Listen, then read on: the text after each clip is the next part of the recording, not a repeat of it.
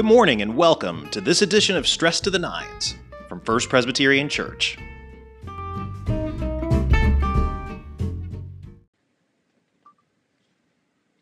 Hey, good morning everybody. Happy Thursday to you. Welcome to this edition of Stress to the Nines. We're going to continue with our story of Jesus going on his way to heal Jairus' daughter. We picked this up yesterday, but he's going to be distracted on the way. Let's find out about the nature of that distraction here as we pick up in chapter 5, verse 25. Listen for God's word. Now there was a woman who had been suffering from hemorrhages for 12 years. She had endured much under many physicians and had spent all that she had, and she was no better, but rather grew worse.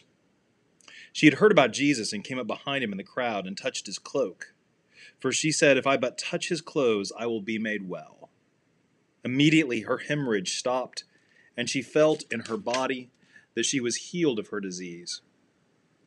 Immediately aware that power had gone forth from him, Jesus turned about in the crowd and said, "Who touched my clothes?" And his disciples said to him, "You see the crowd pressing in on you. How can you say, 'Who touched me?'" He looked all around to see who had done it. But the woman, knowing what had happened to her, came in fear and trembling, fell down before him, and told him the whole truth. He said to her, "Daughter, your faith has made you well. Go in peace and be healed of your disease." This is the word of the Lord. Thanks be to God. So a couple of reminders here. Once again, we see the importance and significance of touch. The fact that the woman was hemorrhaging means she was ritually unclean. The touching Jesus would have made him unclean. Rather than being angry with her, he praised her faith. Further, we see again the hurry that Mark is in his gospel. Immediately aware that power had gone forth from him, immediately her hemorrhage stopped. Mark is always in a hurry, always rushing to tell the story of what Jesus is all about.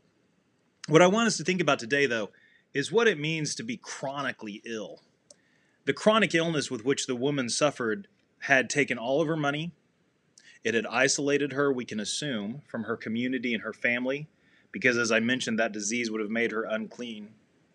And it left her in a position of hopelessness. In Jesus, in his arrival, she saw an opportunity. She saw a moment where perhaps someone had arrived who could change her situation.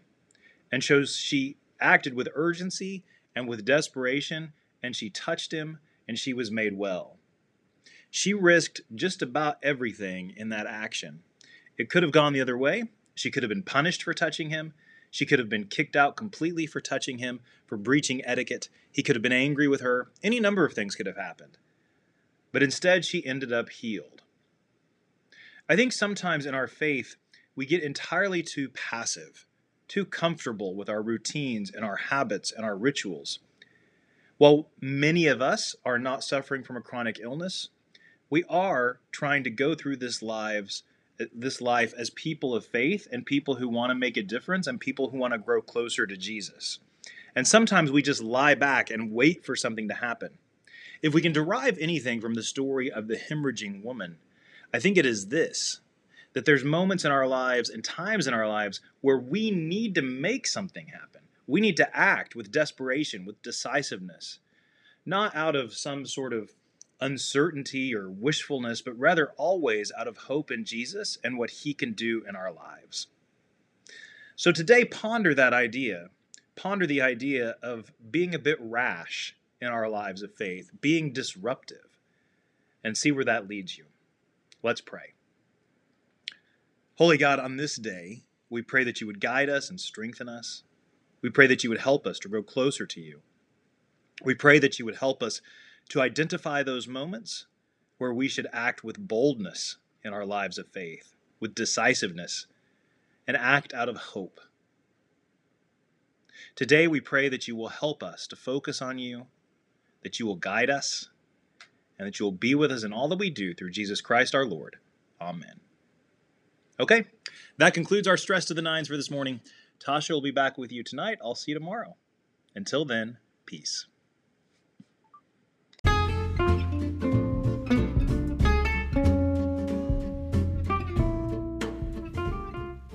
Thanks for joining us for this episode of Stress to the Nines. You can enjoy Stress to the Nines live on the church's Facebook page at 9 a.m. and 9 p.m. 6 days a week, or continue listening on your favorite podcast platform. Until we meet again, peace.